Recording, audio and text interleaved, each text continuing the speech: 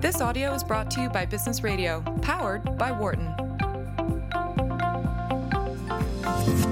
From the campus of the Wharton School in San Francisco, this is Launchpad on Business Radio, powered by the Wharton School. Here is Professor Carl Ulrich. Welcome to Launchpad on Business Radio, powered by the Wharton School, Sirius XM, Channel 111. I'm your host this week, Carl Ulrich. I'm Vice Dean of Entrepreneurship and Innovation at the Wharton School, where I teach entrepreneurship innovation as well as product design. I co-host Launchpad with my friend Rob Conybeer, and Rob is Managing Director of Shasta Ventures, a leading Silicon Valley venture capital firm. And Rob and I switch off hosting duties. Mostly we broadcast from the Wharton School campus in San Francisco, and that's where I am today. Sometimes we broadcast from Philly as well. The idea behind Launchpad is pretty simple. Rob and I both recognize that entrepreneurship is intrinsically risky and uncertain. After all, you're doing something that hasn't been done before. But we think there are some things you can do to increase your chances of success. And so our basic approach is to invite onto the show entrepreneurs who are themselves dealing with the challenges of starting and growing a business. And then we look for opportunities to underscore principles that can generalize to the challenges you're facing in your businesses. The audience for the show, we really expect there are three groups of you out there. Some of you are yourselves entrepreneurs, and we definitely speak directly to you. Some of you are thinking you might want to be entrepreneurs, and we hope to give you a window into that world. And some of you just like to hear about what's new in business, and that's certainly one of the things that attracts me to entrepreneurship. We got a great show today. So coming up, a little later, I'm going to talk to Adam Saven, who's the co-founder and CEO of People Grove, an edtech startup that helps connect students with coaches and advisors for career advice and to expand their professional networks. Then I'll be joined by David Cannington, who's the co-founder of Nuheara, the maker of intelligent wireless earphones based on new patented technology. We'll also speak with Ari Walker, who's the co-founder and CEO at Integrated Beverage Group, about his groundbreaking winemaking process that replicates popular fine wines. But to start off the show, I'm really lucky to be joined in the studio by Sachin Rekhi, who's the founder and CEO at NoteJoy. Sachin, thanks for coming in. Thanks for having me. So Sachin, we were just chatting before this show started, and Sachin has been a generous guest presenter in many of my courses, but I realized we'd never actually sat down to talk about his product. So this is a great opportunity for me.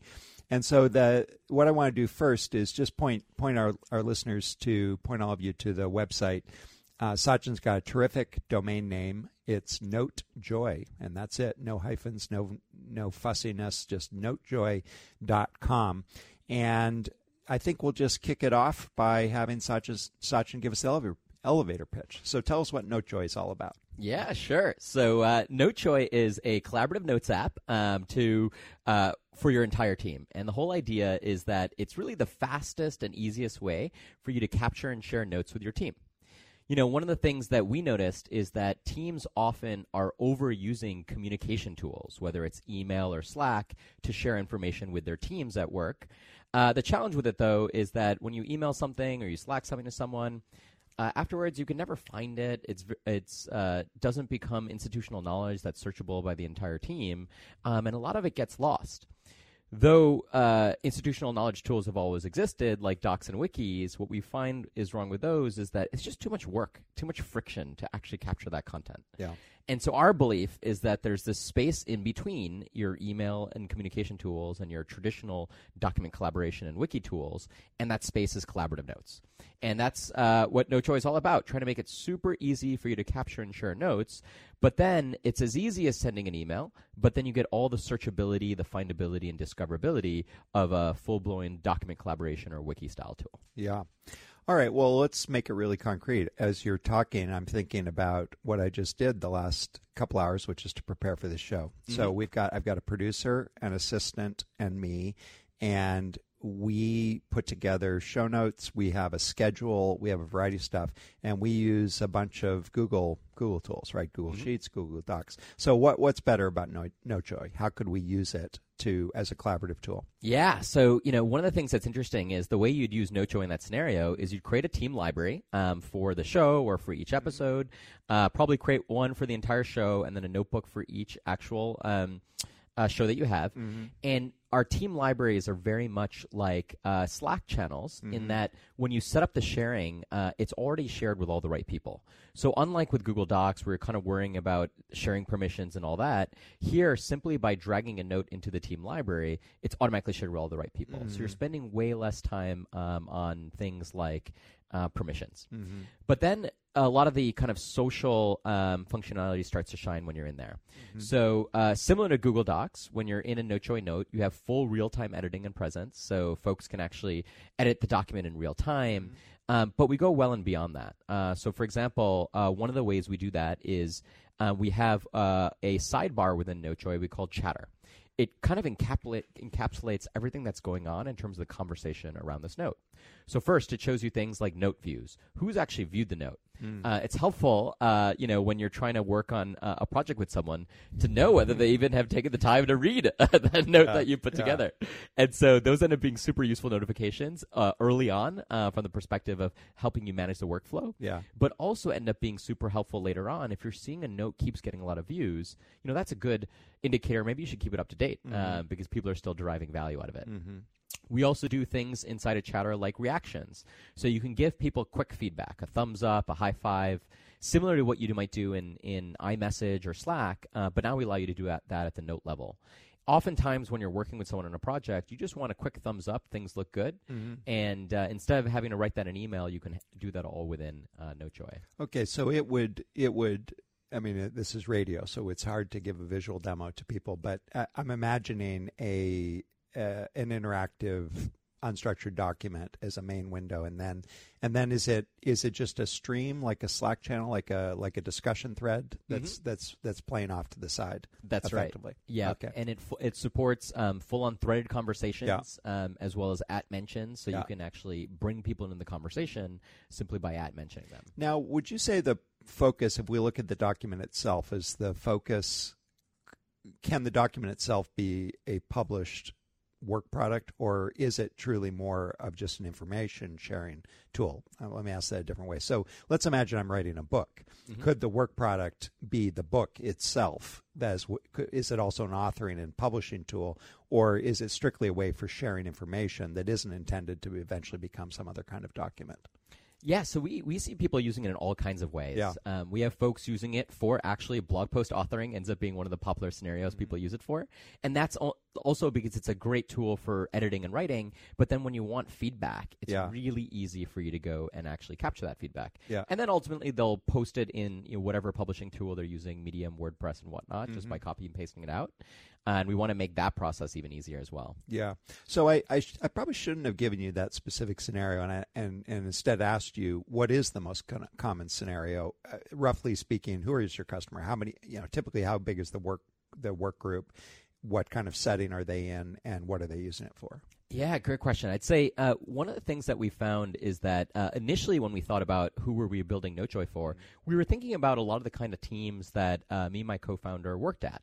Product teams, marketing teams inside of startups and other companies. And, since we're a young company, we kind of focused on companies that were under 100 employees as our initial audience, with the idea that maybe over time we might go after larger companies. And so what we do see is a bunch of these folks in these kind of classic companies using us. Team size could be anywhere 10, 20 people. And we have some deployments that are company-wide. Maybe 60, 70 people within the company are using it. And the use cases have been kind of all over the place. One of the common ones you'd expect is meeting notes. NoChoy is a great way to capture meeting notes and then share them with the team.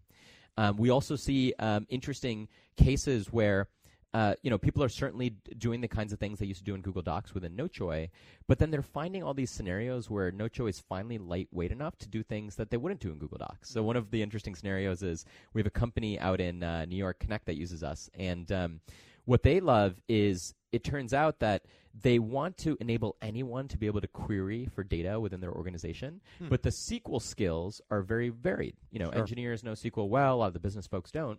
And so they've created this repository of shared queries in NoChoy. And so what they find is they put the query in there, they show what the output was, and then, people thumbs up it and high five it. And they found it's a really lightweight way to put that kind of content there. And that wouldn't have ever happened in a Google Docs. Yeah, interesting. So, I in the intro, I talked about this desire to underscore general principles, and you said something pretty interesting. I wonder if you could talk, and in particular, just remind you that the thing that set me off here was you said you targeted these organizations, relatively small organizations, under 100 people or so initially, and I wonder if you could talk a little bit about that decision more generally. So you've got some kind of enterprise tool. You would hope that it will be adopted eventually by all organizations or by large organizations. How do you think about that so-called beachhead market? Where do you get started with a product like this? Yeah, I think we spent a lot of time trying to decide where that initial traction was going to come from. And what's been fascinating about it is that we're still spending time on that. We've been in market for about 6 months. And so our thought was we actually initially have a lot of functionality that we think ultimately will be great for large enterprises. But when we were thinking about getting early adopters on the product early on, what we thought was that actually smaller teams are quicker to start adopting the tool and using it immediately. And so we decided that would be a bit quicker for us to start to get traction. And frankly, we even had conversations with larger companies, well beyond, thousands of employees. And what we found was we spent all this time kind of trying to get them to even try the product, going through security reviews, going through all these meetings. But then as soon as we got to smaller companies, they would just self-serve, try out the free product, and it made it so much faster to get feedback, so much faster to get going. Yeah. But is it... But you view it as a stepping stone. Yeah. Yeah. It's definitely a stepping stone. And I think what was fascinating, though, is we've had this new audience kind of emerge as a audience that's picking up and using NoChoy even quicker than sort of this kind of classic corporation with 100 employees or less. And it's this audience of freelancers and agencies and micro SMBs. Yeah. And whether it's a law firm, whether it's someone kind of doing their own consulting work or digital advertising agencies. And it's not an audience, actually, that when we initially built NoChoy, we thought we were targeting. Yeah. And but what we're finding is they love using NoChoy not only for internal collaboration, but external collaboration with their clients. Yeah, or with their partners, right? People who they're working with. Yeah, it's really interesting. Yeah, so it allows them to put together a virtual workspace that spans the organizational boundaries. Yes. Yeah, interesting. And it starts to get us to kind of be in the space where we're competing with tools like Basecamp and kind of lightweight SMB project management tools. Yeah. So I want to drill down just a little bit more on another thing you said. The problem sometimes in enterprise sales is that you get, as you say, the security reviews, all the bureaucracy, the sourcing, all of that stuff. And there's a strategy which I've come to call the Dropbox strategy, which you just get some engineer inside the organization to just adopt your tool, and then you've infiltrated. It's a Trojan horse. Have you thought about that deliberately, and what ways have you enabled people just to try and start using the product? Yeah, we think a lot about that scenario, and that's our ideal actual expansion and growth plan. Yeah. We look for at inspiration like Dropbox and Slack as well. And what we've noticed is that we spent a lot of time making it so that NoChoy, while it's built largely for team collaboration, it's also a great individual productivity tool. If I just want to use NoChoy as a Apple Notes replacement or Evernote replacement, it works great. And we actually have lots of folks that use it in that way and tell us that it's a way lighter weight tool, less bloated than kind of some of the other tools on the market. And that gets us people using it in the enterprise, and we try to get them to start using it with their work email. Yeah, even for that personal use case. Interesting. Yeah, and we've even made it so that individual productivity is completely free to use. We even allow team collaboration up to teams of up to 10 people for free. With this idea that we want to see you start collaborating before you start thinking about having a formal vendor relationship with NoChoy or going through security review and whatnot. Yeah, it's a really nice strategy, and I think something that is easily replicated in different contexts. Just on that detail, how do you get them to use their work email? Do you give them some incentive to do that, or do you just tell them it's a good idea, or that? Yeah, so it comes down to sort of just nudging them. Yeah. So when you go through our sign-up form, it just literally says sign up with your work email. Yeah.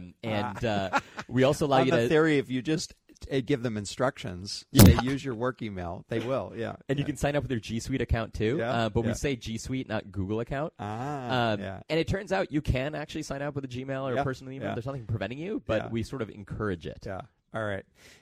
Great. So we aren't shy here, and we're happy to give you a chance to pitch to our listeners. So tell them how to do that. They just go to notejoy.com, Yeah. and I bet you make it pretty easy to figure out. Yeah. Exactly. Go to notejoy.com. You can sign up for a completely free account. You can use it for individual productivity, but then more excitingly, you can start using it with a team. And as I said, for under 10 people, NoteJoy is completely free to get started with and get going with your team. Yeah. So on that note, how do you think about pricing once it's a bigger organization or a bigger group? Yeah, so we have kind of, I'd say, two vectors that we're looking at with pricing. So once you have greater than 10 users on your team, you can either upgrade to our NoteJoy Plus or NoteJoy Premium plans. And Plus is $10 a user per month, and Premium is $15 per user per month with a discount if you go to annual plans. And so once your team gets large, the idea is we can monetize you that way. Yeah. But we're actually finding a lot of our paid teams are, in fact, smaller than 10, as I was mentioning, these agencies and freelancers. And so what we do also charge for is a set of premium features. Okay. Things like note history, so you can see every past edit and who made it. Things like the ability to recover deleted notes. You want to make sure that no one accidentally deletes a note and you can't recover it. Things like that. Awesome. If you're just joining us, you're listening to Launchpad on Business Radio, powered by the Wharton School, Sirius XM, Channel 111. I'm Carl Ulrich, and I'm speaking with Sachin Rekhi, who's the founder and CEO of NoteJoy. Sachin, take us back to the beginning. Where did NoteJoy come from? You know, I was working at LinkedIn, and my previous startup, Connected, had actually been acquired by LinkedIn. And in the last 2 years at LinkedIn, I was really working on the LinkedIn Sales Navigator business. What was amazing about it is we got to incubate this new tool at LinkedIn specifically for sales professionals and grew that business pretty quickly. The team grew to about 500 people. Wow. The revenue grew north of 200 million while I was there. Now it's north of 300 million. And what was amazing about it is I went from kind of a product leader to really kind of being a GM of this 500-person organization. And I started to feel like my product wasn't really the products we were pushing, but the team. And so spent all my time thinking about communication, collaboration, alignment. You know, we'd have these all-hands meetings with 500 people, and I'd think about, that's 500 person hours that I'm potentially wasting, so I better make it super useful for everyone. And we very quickly started to feel as if the tools that we were using to communicate and collaborate weren't really doing much for us. A lot of these document authoring tools were kind of built in a day of publishing, whether it was Microsoft Word or even Google Docs, where it doesn't really do much for you in terms of workflow, that you find yourself, you're constantly in this world where after you write the document, now you go do the real work. You go tap people on the shoulder, ask them for feedback. You might schedule a meeting to force people to look at the document and give you feedback. And we felt like there was so much broken about that process. I remember I'd be in a meeting at LinkedIn, and I'd be walking around. I'd see 10 people in that room, and I'd see 3 to 5 people taking notes in Evernote. Yet at the end of the meeting, 0 people sent out meeting notes. Yeah. And it'd be so frustrating because there's institutional knowledge that would be valuable, but no one gets to see it outside of the folks. And that was really sort of the genesis where we felt like, what if we could build tools that made it far easier, reduce the friction to capture and sharing information, so that you felt like you had an institutional knowledge repository that could be invaluable to you within the organization. Interesting. So that's actually a pretty standard origin story, meaning you had a pain point, or you observed a pain point in your own work environment and said, hey, I can figure out how to go solve that problem. But, you know, there's something curious I wanted to just ask you about. You were described being, you know, leading an organization of 500 people and at LinkedIn, big company. And yet you've gone off to build NoteJoy in about the leanest possible way I've seen entrepreneurs. So maybe you could talk a little bit about how lean you are and why you've taken such a lean approach, and then whether whether that required sort of relearning certain skills because you'd been in this, you'd gotten used to, I'm sure, having a lot of talent and a lot of horsepower when you need to get something done. Yeah. I've always been a believer of this concept of minimum viable team. So, we talk in Silicon Valley about this idea of a minimum viable product. Yeah. But I believe passionately in minimum viable team. And the reason being is, I've always believed that companies have two phases. The pre-product market phase, fit phase, where you're still trying to figure out what your kind of business is, and then post-product market fit, where you're really trying to scale the business. Mm-hmm. And when you're pre-product market fit, I think it actually behooves you to have a small team to really be incredibly nimble. And it's easy when you're working on a startup to constantly feel like you never have enough resources. And certainly if we had more resources, we can accomplish more. But it also turns out adding additional resources significantly slows things down, especially in terms of decision making. Mm-hmm. And as I mentioned, we're constantly trying to figure out who's our target audience, who's No Choi resonating with. That on a dime, we want to be able to be nimble enough to decide, actually, this micro SMB segment that's kind of working, maybe we should double down on them in a big way and change our roadmap there. So that's how we've executed with No Choi. Actually, so the No Choi team is just me and my co-founder, so Ada and I. Ada also happens to be my wife, and we, did our previous startup together. Why mess around with multiple teams? You just put it all. That's the minimum viable team. Exactly. So we take it to an extreme. It's really just the two of us. Yeah. And the way we divide responsibility is I work on product design and engineering. Mm-hmm. And Ada works on everything else, mostly focused on growth, analytics, and marketing, but then also kind of operations, legal, finance, and all that. And, we even work out of our home, so we don't waste time on kind of office space, but we get the chance to kind of just work from our home office. Yeah, and who writes the code? You do? I do, I write the code myself. Wow, that's crazy. So that gives that I was going to ask you, actually, when you say lightweight, that's partly out of necessity. Like, you don't have any engineers to build features. Yeah, and it's been fascinating because we actually try to look at that as a optimal thing, because actually most people talk about like other alternative tools like a Google Docs and Evernote and whatnot as if they're bloated tools and they have too much going on. And so simplicity and ease of use and intuitiveness are some of the keywords that kind of first come to mind when people are describing No Choi. Okay, but you gotta help me understand this. So, what would you guess the development team size is at Evernote? It's well over 100 on their R&D team. Right.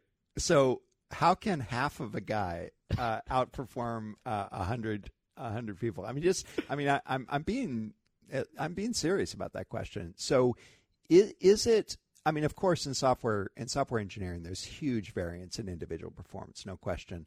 And one of the key principles is you can get bogged down with the communication requirements. But just give me some editorial on that. Why is it? How is it possible for one person to do all that? Yeah, I think there's a couple dimensions on it. One is it turns out actually a lot of the time that you spend in an organization deciding what product to build has nothing to do with the engineering phase. Product teams are working with designers, working with engineers to decide what should they build, what it's going to look like, and what is feasible from an engineering perspective. And it turns out when all of that is going on within my own head, it actually speeds things up. And there's this kind of interesting dynamic that happens when oftentimes a product manager might come up with a feature and then they take it to engineering and then they ultimately realize that implementing it would be very costly. I can basically have those discussions with myself, and that significantly speeds up time to an idea and turning it into a feasible kind of code product. Yeah. So that definitely helps as one dimension of it. Now, Ada was also you were in college together. You were both in tech, but is this the first time you've worked together? Actually, our previous startup, Connected, was also Ada and I. Okay. All right. And that's the one that was acquired by LinkedIn. Okay, so you knew what you were getting into. Yep. And it was one of these things where Connected, was only around for about 2 years before we got acquired by LinkedIn. And we even continued to work together at LinkedIn, but Ada and I always talked about if we got the chance to work together again, we'd love it. Wow, that's amazing. I sound surprised. But so did you also take a similarly lean approach with Connected?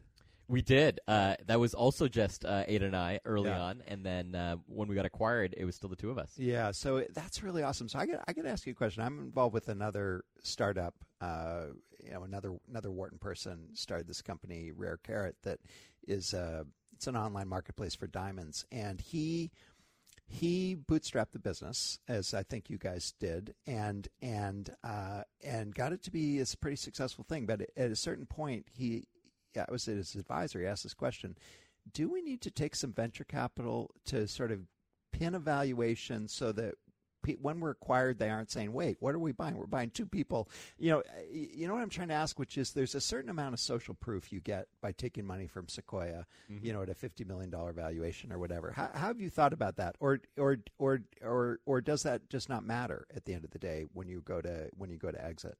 Yeah. I think in Silicon Valley, there is this sort of dynamic where, the tried and true path is the venture capital-based path, and a lot of people do expect it. And so I think there is interesting elements on social proof. I remember when we were launching NoteJoy, trying to get some press around it, and a lot of folks were like, have you raised funding yet? Yeah. How much have you raised? Yeah. Oh, you haven't raised? Yeah. And, it turns out a lot of journalists are a bit lazy. They use that as a signal of whether they should bother writing about you. Yeah. And there are these signals that I do feel as if, having the money and raising from kind of a top-tier investor would get you that benefit. Our perspective has always been, while it does have some of those benefits, it comes with all sorts of strings attached to it. Having a boss for first, just to name one. And then also kind of changing the dynamics of outcomes. Right now we have complete optionality when it's just the two of us. We have 100% ownership of the cap table. Yeah. That being said, we may ultimately decide to raise. I think we're thinking about it from the perspective of if we get to the point where it's clear to us, okay, great, all we got to do is push this button and, get some working capital around it, maybe around paid marketing or around a direct sales team, and we just need that money to really scale. We're happy to do it at that point. Right. But at this point, it just seems like we don't need it. Yeah. The PR could go the other way, too. You get a little more traction. Like, well, can you believe it? Ada and Sachin built this thing with no capital, and it's now worth $500 million, whatever you hope. Yeah. So it could go the other way. It's fascinating because when we started, we actually tried not to tell people it was just Ada and I because we've even sort of postured a bit, and so we describe ourselves as the executive team. People assume there must be other people behind it, and they're always shocked when they're like, "Wow, Sachin and Ada are responding to my customer service tickets. That's amazing! You guys really take customers first." Yeah. Because it's sort of like this credibility thing when you're trying to get people to use your product. Yeah. They may feel like it's less credible if it's only a couple of people. Now, actually, what we're finding is that people are starting to be like, it is amazing what you guys have been able to accomplish so leanly. Right. Yeah. And so we are starting to think about maybe we should be telling that story more broadly. Yeah, exactly. All right, we just have about 30 seconds. But Sachin, just give us an update. Tell us how it's gone. It's been good. So we launched 6 months ago, mid-December. We got thousands of users on NoteJoy right now, and we got kind of hundreds of paid customers as well. And we're kind of just off to the races growing and trying to find where's going to be kind of the biggest bastion of growth for us. I mentioned some of the segments we're looking at, whether it's these micro SMBs as well as kind of your typical SMB. And that's kind of our focus right now. All right. Well, Sachin, thanks so much for coming in. I can't wait to go try it. I haven't used it yet, so I'm looking forward. Awesome. Right. Looking forward to it. All right. For more information about NoteJoy, just go to notejoy.com. It's that simple.